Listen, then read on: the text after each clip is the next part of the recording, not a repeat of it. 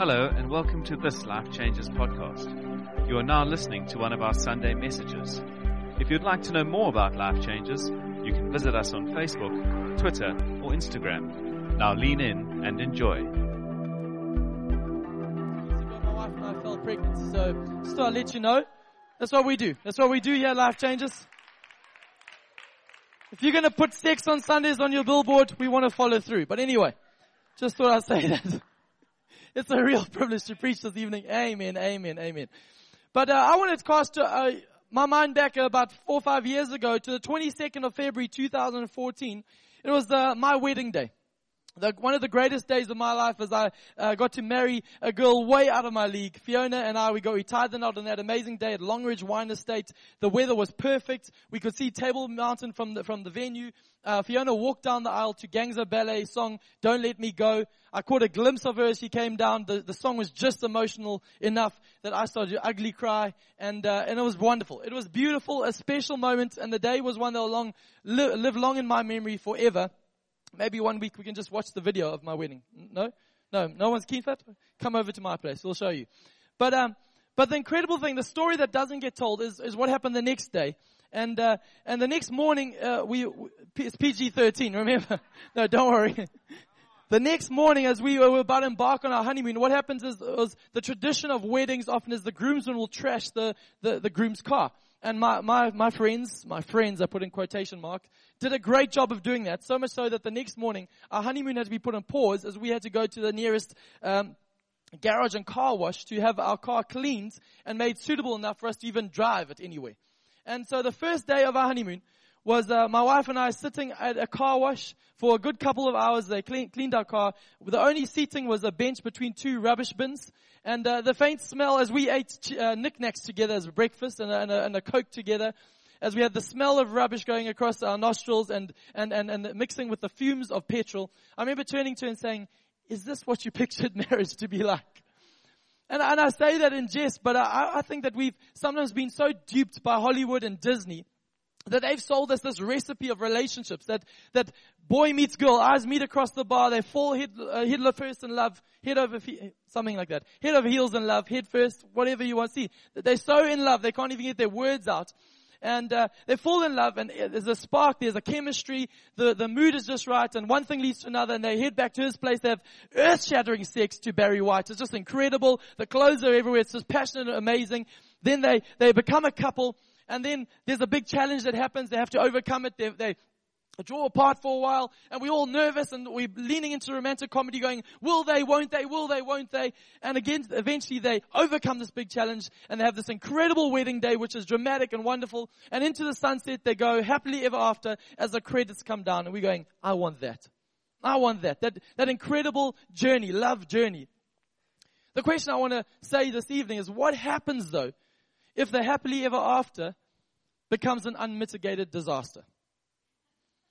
What happens actually when the life you're living now, what happens, what do you do when your dreams aren't coming true? Because I want to suggest this evening that maybe you're single here and you just are wishing that friendship would ignite. You're longing for that person just to the friendship that's been there for many years. Like, why won't they notice me in a different way? Or maybe you're single and you're actually just getting frustrated waiting for Mr. or Miss Right. Maybe you're married and the passion you once had is now starting to wane, and you just don't know when it'll come back again. Or maybe you're here and you're divorced and you just wish you could have it all over again to redo, to go over again. Or even better, maybe you're saying, I wish I could get rid of that ex completely, and as if he never or she never existed. I want to suggest to you this evening that too many of us fall short of the destiny that God has for us because we've settled for the dream that the world has sold us, but we're unable to walk into the future God has for us. So this evening, I want to say that I believe that between the dream and the destiny, there are often some detours that we have to learn how to navigate if we're not going to be derailed. In a more biblical sense, I believe between the promise that God gives and the hope of a future, between the promise and the promised land that we get to walk into, there are often some challenges and processes that we have to work through so that we don't plateau. So this evening, I'm going to take us through very briefly 13 chapters of the Bible. Everyone, cancel your dinner plans. We're going to be here long. 13 chapters from Genesis chapter 37 to Genesis chapter 50. And those 13 chapters represent 13 years of the Israel nation's history. And I want to take you through it this evening if you're comfortable with that. And it all starts in Genesis chapter 37 with a young man named Joseph, for those who are more acquainted with his full name. And this young man in Genesis chapter 37 is born to his father Jacob and his mother Rachel, to a family. He's the 11th out of 12 children. And it's a mixed up family because there are 12 children. Not many of them have the same mother. It's just a crazy, the young and the restless has nothing on the Bible. I tell you, it's just chaos in the romantic relationships of Jacob and his wives and his wives' concubines. It's just chaos. But Joseph finds his story, his narrative beginning in Genesis 37, the 11th of 12, and he has a dream. He has a dream of his 11 brothers bowing down to him. And in his immaturity and his youth, the Bible, the scholars tell us he was about 17 years old.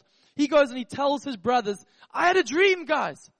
And already he's at a deficit because his father has marked him as his favorite. The father has said, Jacob says, Joe is my favorite. He has so lavished his favoritism on him that he's actually put a cloak on him to mark him as his favorite. So the brothers, I'm the third of 3 brothers. If our parents started to do that, it would not go well for me. But this young guy, in his naivety, he comes, he tells them, with already in them a little bit of their noses bent out of shape. He says, guys, I had a dream. The dream is that you are going to bow down to me. So that's how the story begins. You flick a few pages to the last chapter of Genesis 50. The story ends with the dream coming true. With Joseph no longer in the area that he was living at the beginning, he has moved through a whole lot of events to the area, the land of Egypt, and he is now the second in command under Pharaoh over all of Egypt. And his brothers, because of the famine that was in the land of Israel, have come to Egypt to beg for provision. And the story, the twist is that actually they don't recognize Joseph and they end up bowing down to their brother, and the dream comes true. But in so much more, not just an immature, youthful arrogance do they bow down to Joseph, and that was it. Actually, God has so much more in store for him, more than just a dream, a destiny, so that Joseph, through him, would be able to rescue and redeem the people of Israel and feed them. You see, God takes a people on a journey from the dream to so much more in the destiny. But actually, the amazing thing is, in between all of the dream and the destiny, those 13 chapters hold a whole lot of drama. And I believe that actually this evening I want to give us 3 potential detours that we need to learn to navigate if we're going to make the dream become more and more into the destiny that God has for us. Everyone okay for that? Cool. First this evening is number 1. The first detour that we have to understand in every single relationship that we'll walk is the detour of disappointment. You see, Joseph, the story, back to chapter 37, begins with him saying, I have this dream, you're going to bow down to me. And their response is not a slow clap of applause. And Joseph, you're the man, we can't wait to bow down to you. No, it doesn't go that way. So much so that actually Joseph, these brothers, they plot and conspire against Joseph. They say, actually, we're done with this guy, and we're done with Dad and his favoritism. We can't stand it any longer. Actually, so they lead him out into the wilderness. They get Joseph, and for time's sake, they put him into a pit. They drop him in a pit, and they parade around his dad and say, Dad, actually, Joseph was killed by a wild animal. There's blood on his cloak to prove it. And they say, Dad, he's gone. And Jacob goes into a deep depression, and they leave Joseph there for dead. One of his brothers comes in and is actually a bit concerned about this. They say, guys, we can't just leave him there. We actually got to get him out of the pit and sell him off into slavery. But before we get into that, we realize that actually this young guy, as he sits in the pit, I can imagine Joseph going, the people I pinned my dreams on, those who I went in confidence and shared my dreams to, my brothers, those who surely would know me and love me the best, they themselves have literally, not just metaphorically, but they have literally let me down. Literally, they had put him in a pit, but they had let him down. You see, my thought this evening is that when you have expectation on any relationship, you're opening up that relationship to frustration. How do I know that? It's the people who you love the most will hurt you the worst. And that's not a bad thing. I'm not saying now let's expect nothing of people. No, it's a natural thing. But I think we have to be aware of that if we're going to make any progress in life. And actually, it echoes out of the first page of the Bible, in the very first relationship, Adam and Eve. Page 2 of my Bible. Adam and Eve, the first thing that happens in this relationship as they endeavor on the future that God's got for them, the perfect conditions, the dream in God's heart for what He's got ahead for them. But sin enters the story, and the very first thing that comes between man and woman is blame, hiding, and the silent treatment. Adam and Eve start blaming one another. She did it. She made me do it. And Eve says, no, he made me do it. And it's this incredible chaos that already erupts, and relational tension erupts from the first pages. They retreat from God's presence. They retreat from one another. They're hiding. They're naked and they're ashamed. And from the very first page of the Bible, as we start going on this journey, we realize that there's frustration in the story. There's frustration and chaos and disappointment in this story. And actually, this is not something new or that we are naive to. If I bring it right down to my relationship with Fiona, I got married to this incredible girl. Now I have these high expectations of her. And she's like marrying a guy who works at a church. Expectations are high. I mean, and look at me. Come on, they're high. Who's laughing? Why are you guys laughing? Come on, guys. Come on.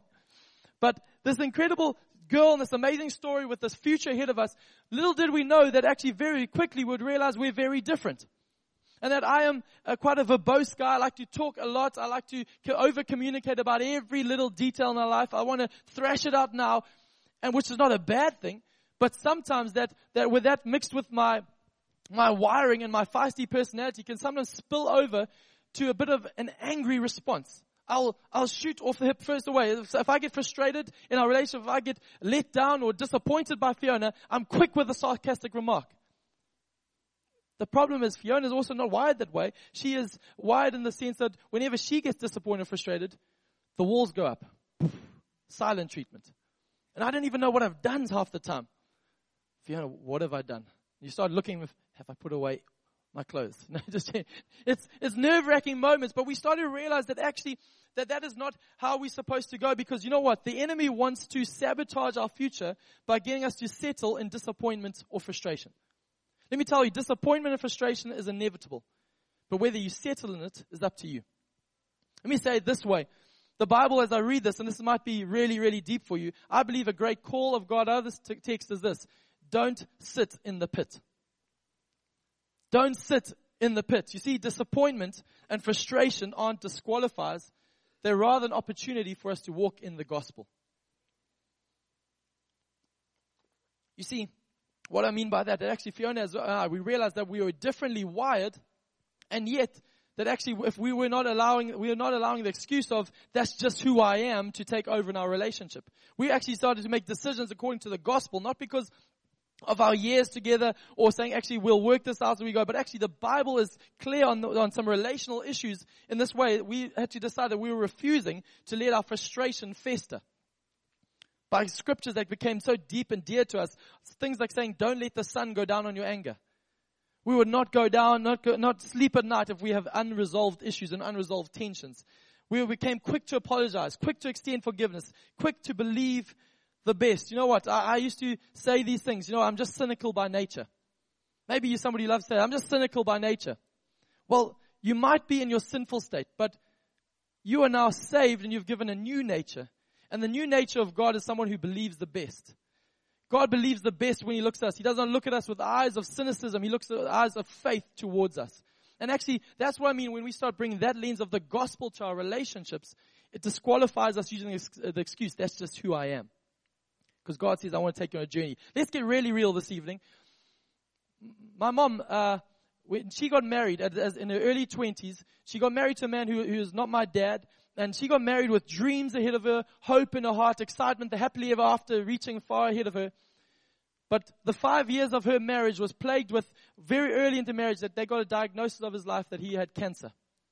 And for the next 5 years, with all these dreams and plans ahead of them, this cancer started to ravage his body, that actually their lives had to be revolve around hospital beds and hospital visits. So much so that after 5 years, sadly, my mom's first husband passed away. In the same time span, 6 months prior to that, her brother was murdered in England. 6 months after her husband's death, her father died of the same disease her husband died from. Now, hearing this story as a young woman in her 20s, I remember speaking and hearing from her, and she said, you know, to be honest, she said, it felt like God had disappointed me. It felt like actually God had let me go and rejected me in these moments. But you know what? The incredible thing, my mom had to go on a journey, and it might sound blasphemous at first, but stay with me. She said, I had to learn how to forgive God. Now, why I say blasphemous, because I really believe that God can never remain in your debt. He's never somebody who's going to be doing you wrong. He is faithful and good, and He is kind. But I think so many of us, too often we're holding the only one who can lift us out of our pit at arm's length away. Because we actually haven't allowed God into that pain, because we for some reason think He was the orchestrator of it. Let me tell you, maybe you're sitting here tonight and you're saying, God, I've been faithful. In my marriage, I was faithful. I was faithful to the vows I made before you, but he cheated. She cheated. Why, God? Why? And it feels like you're in a pit of disappointment.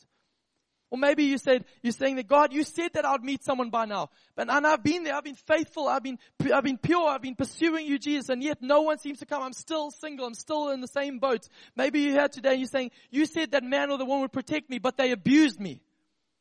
And you're feeling a little bit disappointed. And you're feeling let down. And you're feeling frustrated. I want to tell you today that God is faithful and kind.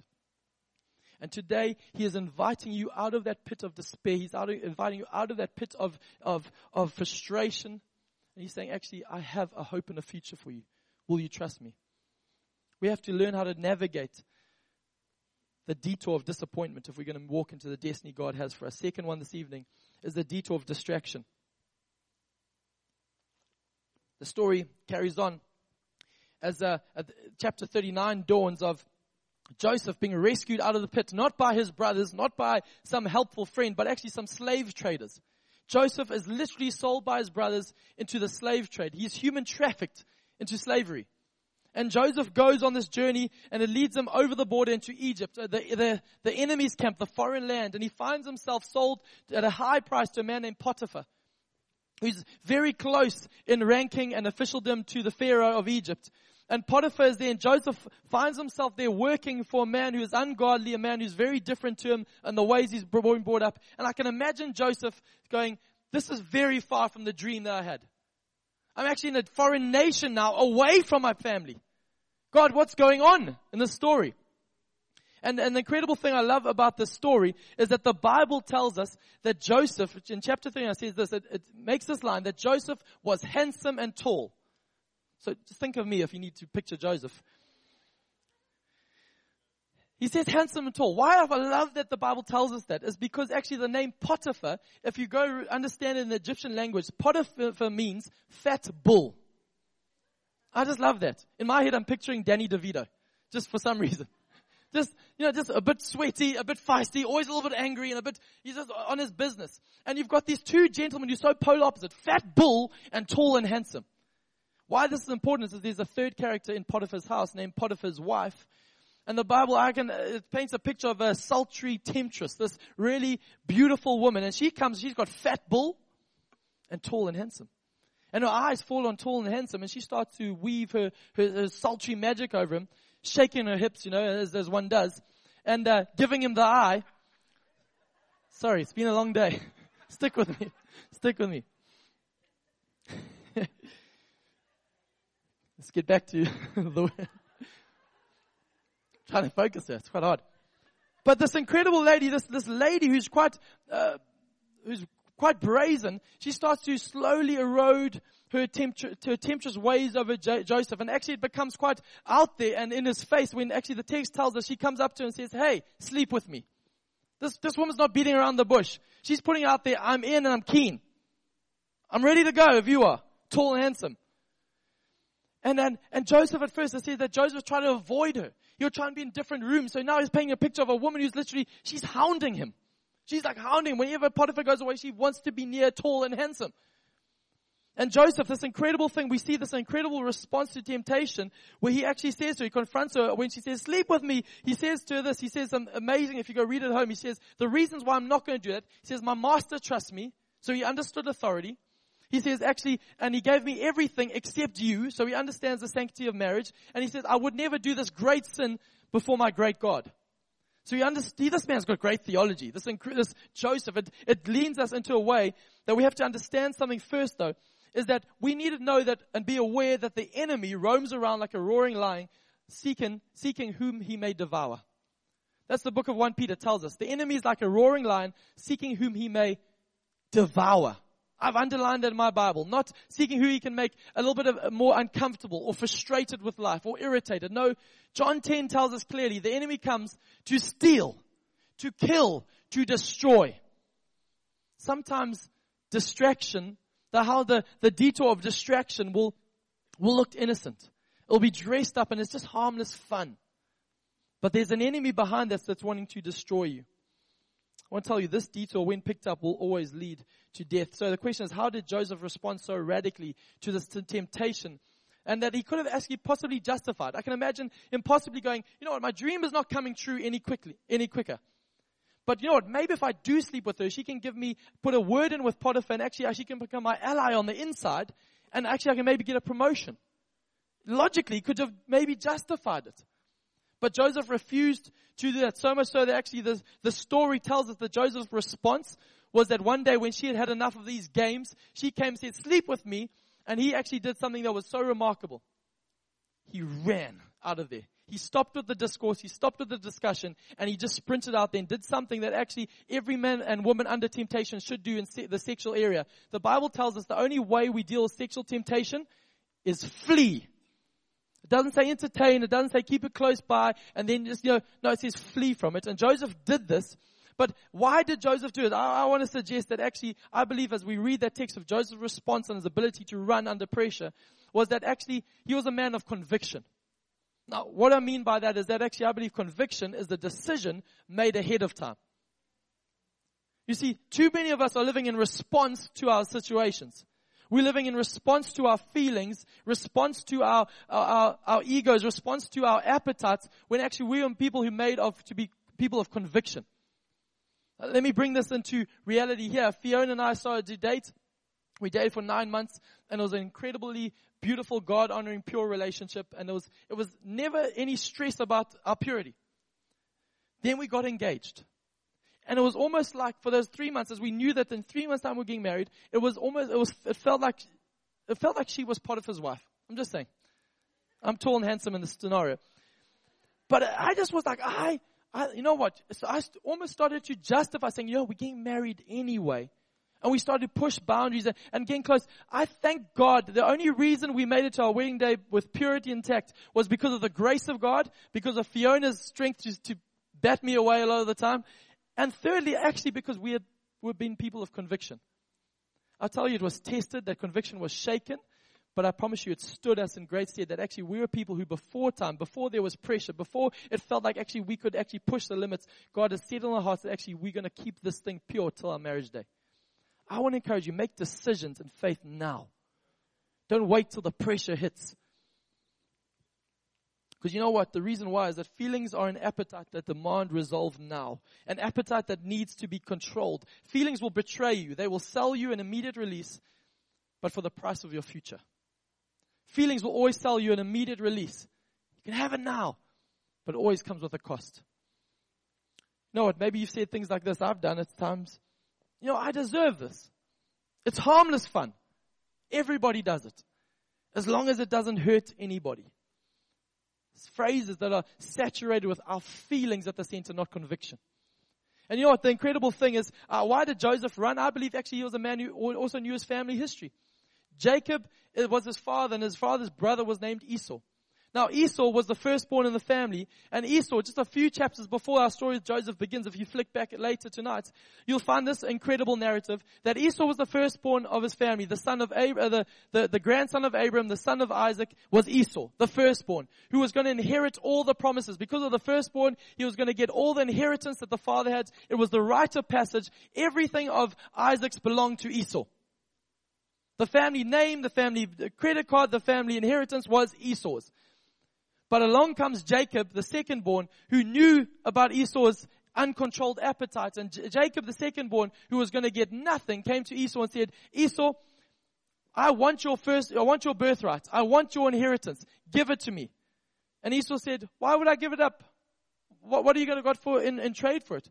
So Jacob, knowing his appetite, said, actually, I've made you a lentil stew, which might not sound good to many of you, but believe me, vegans are loving this these days. A lentil stew. He said, I know you are hungry. I've made you a lentil stew. I'll give this to you, but you have to give me your birthright first.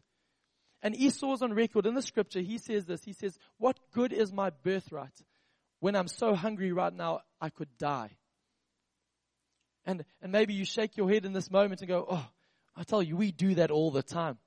What good is my future when I'm so desperate right now, when my feelings are leading me this way now? This is the incredible thing, is that the amazing, if you flick all the way to the book of Matthew, and in every Jewish household to this day, they say, we are a people who we are a people of the God of Abraham, Isaac, and it should have been Esau.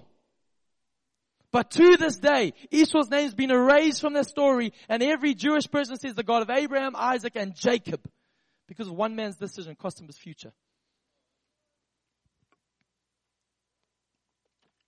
Why this is huge is I really believe tonight with courage in my heart that the call of God is at complete odds to our comfort, our convenience, and our compromise. The call of God is so high on our lives that God has got calls on your life to a great future. I tell you, I know that God has got incredible plans. This is what the scriptures tell me for your lives. But so does the enemy to derail you, to distort you, to pull you in a way of distractions. So I want to encourage you today that the way we deal with distractions is by prizing the call of God. Too many of us are despising our futures because we're giving into our appetites now. Allow God to convince you of the future He has for you, because when the whisper of lust comes, when the lure of the private message comes, when the seduction of the secretive glance comes, the call of God will be the thing that sustains you. It sustained Joseph in this story. The incredible thing, thirdly and finally this evening, was where it led him. As he sprinted out the house, she ripped off his coat and he left it behind. He said, I'm not even going back for that. He sprinted out and her pride was hit, so she shouts out, rape! He raped me! And Potiphar, fat bull, comes home and he believes Potiphar's wife, that's her name, Potiphar's wife. You say, good evening, Potiphar's wife. And he believes her, and he has Joseph, tall and handsome, thrown into prison over these false allegations. Now, I can imagine our mate Joe sitting in a prison in Egypt, so far away from the dream come. He's at the lowest of the lowest rung. And I can imagine thinking, you know what, a pit I could have got hauled out of. Temptation I could have run away from. But this prison, I'm stuck in. Now, as I read this week, I really felt that actually there's a lot of people, as we're preaching this series, who are imprisoned by their past. They're imprisoned by their addiction. They're imprisoned by their failed relationship. They're imprisoned by the weight of their sin. I've got great news for you and I today. Great news. That the gospel doesn't just have the power to forgive us. The gospel also has the power to set us free. Now the problem is, I believe that too many Christians, they settle in only forgiveness. They don't understand the freedom that forgiveness opens up for them. Here's the reality. John Piper said it this way. He says, great theology can conquer biology. Another way I want to put it, great theology can conquer our history. What I mean, great theology, knowing God, experientially knowing Jesus, encountering Jesus, can conquer your flesh. It can conquer the brokenness of where you've been. Great theology of knowing and seeing and savoring Jesus can destroy the bondage of the enemy. Scripture tells it plainly this way. Colossians 2 will be on the screen. Let me read it for you quickly. This is the better text. It says this, when you were dead in your sins and in the uncircumcision of your flesh, God made you alive with Christ. He forgave us all our sins, having cancelled the charge of our legal indebtedness, which stood against us and condemned us. He has taken it away, nailing it to the cross. Often I used to read up to that point. But verse 15 continues, and having disarmed the powers and authorities, He made a public spectacle of them, triumphing over them by the cross. Let me bring this down to you this evening. That scripture tells us that we were made alive by Jesus. As Christ followers, you are dead, but He's made you alive. Not only that, He has forgiven you. Not only has He forgiven you, He has cancelled your record of debt, never to bring it up again. According to the scriptures, He's actually nailed it to the cross so that it can never resurrect itself and come in judgment against you. But not only that, He has actually taken the weapons, disarmed the enemy against you. The accuser has no weapons in his hands anymore against you. And not only has He disarmed him, He has triumphed over them by the cross. This is the power of the gospel. And actually, the gospel is so strong that actually, I believe God is saying, a clarion call saying, will you be a people who believe this? And if we are, then we have to deal with our trailers. What do we mean by our trailers? The things that we've carried behind us for way too long. The trailers that we've packed full, and we've been in church a while and we've gone to some counseling, we've had some prayer, but all we've actually done is rearranged our baggage. rearranged our trailers. I want to say this way, maybe you're not satisfied with where you are because you've been carrying baggage from where you've been.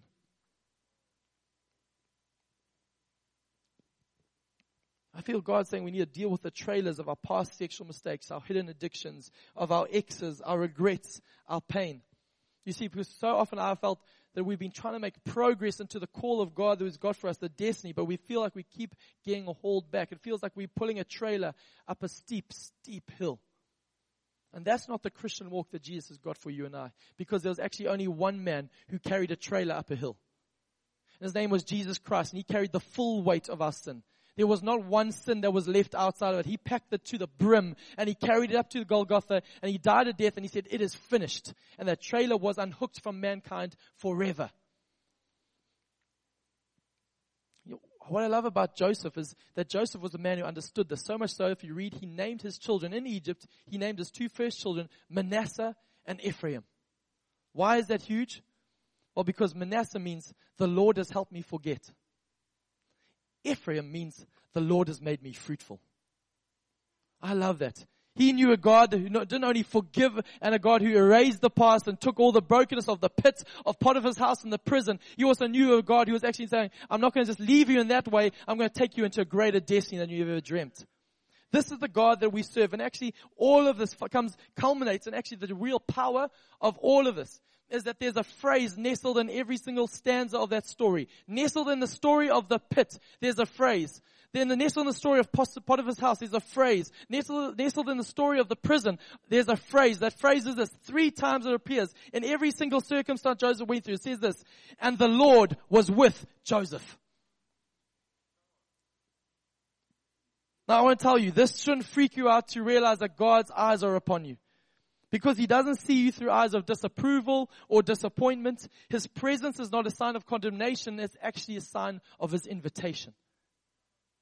No matter how deep the pit is, the Lord was with Joseph. No matter how strong the temptation was, the Lord was with Joseph. No matter how dark the prison was, the Lord was with Joseph. This is the power for you and I, because actually our ability to not sit in the pit, our ability to actually prize the call of God above temptation and distractions, the ability to be fruitful was the fact that the Lord was with him. Why is this so powerful? The other night I said at a youth event in this hall that actually my greatest gift is not to stand here and tell you you're awesome. Because in truth, you're not. Because if I told you you're awesome and pumped you up, you have to leave and then you have to do something terrible. You have to be awesome. And that will cripple you. Because we don't have the strength. The greatest thing I can do is tell you, He is awesome. He is perfection. He is the one who says, demands His allegiance. He's the one who says, turn your eyes and trust me. Don't trust your ability to make it. Trust that the Lord is with you. Invite Him into those moments. Invite Him into the brokenness. Invite Him into that journey. Because I believe as we bring this into land, that the greatest news is that God has bigger dreams for you than you could ever make up for yourself. Joseph's dream immaturely begins with brothers bowing down. It ends with a nation being redeemed and fed. That dream never met up to the destiny that God had in store. But actually He said, for that to happen, I've got to take you on a journey, Joseph, of overcoming pits, of overcoming Potiphar's house, of overcoming prisons, of overcoming disappointments, of overcoming distractions, of overcoming dead ends, so you can walk into destiny. Let me say it this way.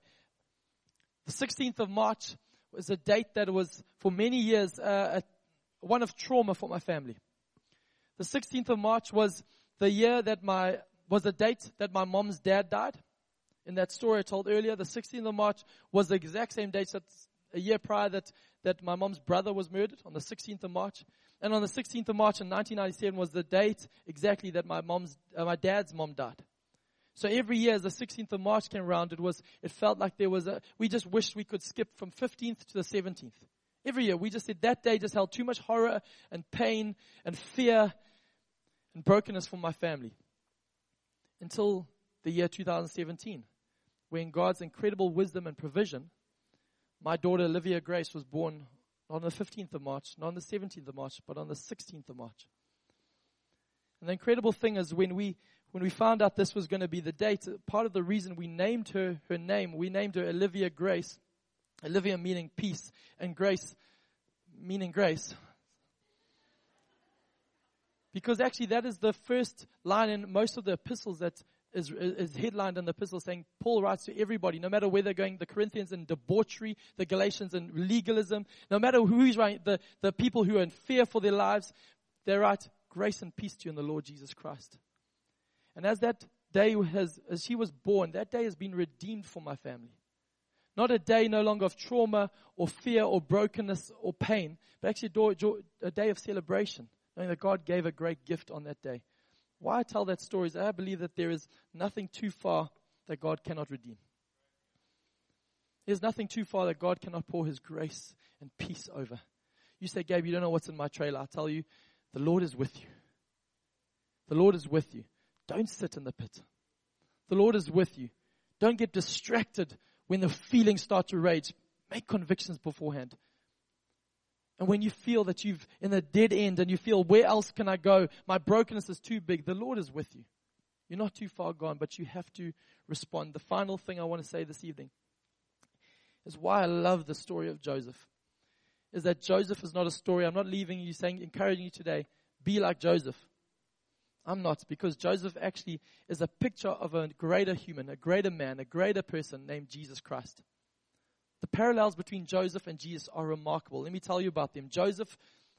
Jesus, just like Joseph, was dearly loved by his father. Jesus, just like Joseph, was a shepherd of his father's sheep. Jesus, just like Joseph, was hated by his brothers. Jesus, just like Joseph, was stripped of his clothing, sold for the price of a slave, and taken to Egypt to be tempted. Jesus, just like Joseph, was falsely accused, bound in chains, and condemned with criminals. Jesus, just like Joseph, was suffered, but then was highly exalted. Jesus, just like Joseph, began his ministry and his work and his public service at 30 years old. Jesus, just like Joseph, wept for his brothers, forgave those who had wronged him, and ultimately saved them from certain death. And what's even more? Genesis chapter 50, the story of Joseph lands with Joseph declaring over his brothers. He says, what the enemy planned for destruction, God has worked for good. Jesus has done that ultimately even more. He looks at your life and he says, what the enemy planned for destruction, maybe your happily ever after has turned into the most broken disaster. Maybe you say, I don't know what to do because my dreams just haven't come true. The Lord is with you. And He says, I can redeem what the enemy has stolen if you trust me. Let's pray in this moment.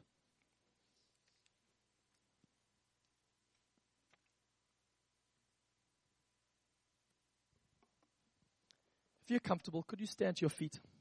I'd love to pray over us. I believe that there's the Spirit of God, as we sang earlier, is working in every heart here. He's calling people out of the pit of disappointment in relationship, the pit of frustration. He's calling people to be people of conviction. Calling people to make decisions. Actually, I'm not going to be swayed any longer. I'm going to make convictions, decisions ahead of time. He's calling people who feel that my trailers are so full, I don't even know where to begin. I believe God's working here. If you're comfortable as well, could you raise your hands to Jesus? I believe God is here with us. He's wanting to say, I'm not only forgiving you, I'm wanting to set you free. I thank you, Father God, over every single person in this room, no matter whether they're single, married, divorced. I thank you, Father God, right now. Would you come and invade their hearts? You're setting people free from the pit of frustration and disappointment. I thank you, Father God, that there's even maybe people here who are just like Mom saying, I need to forgive God. As tough that sounds or weird that sounds, I need to say, God, I need you. I'm not going to hold you at arm's length anymore in this situation. I'm not going to hold you on trial. I thank you, Father God, people are making decisions as their hands are lifted. Your Spirit is strengthening hearts, God, that have almost been whipped around by the enemy and have been given over to their lust, given over to their flesh. I thank you tonight is a night of conviction, saying no longer am I an instrument in the enemy's hands. I belong to Him. I thank you, Father God, there's people tonight who are unhooking their trailers. Say, I'm not even going to start going through the stories. I'm just going to unhook it and say, Jesus, I trust you. I thank you, Father God, that you are pouring your grace and your peace into every heart. Your grace and your peace, Jesus Christ, and you're declaring, no matter what stories before us, The Lord is with you. The Lord is with you. I thank you for this. Let this settle like a weight upon us. Not a weight that disqualifies us, but a weight that secures us in your goodness. I thank you for this. In Jesus' name I pray. Amen.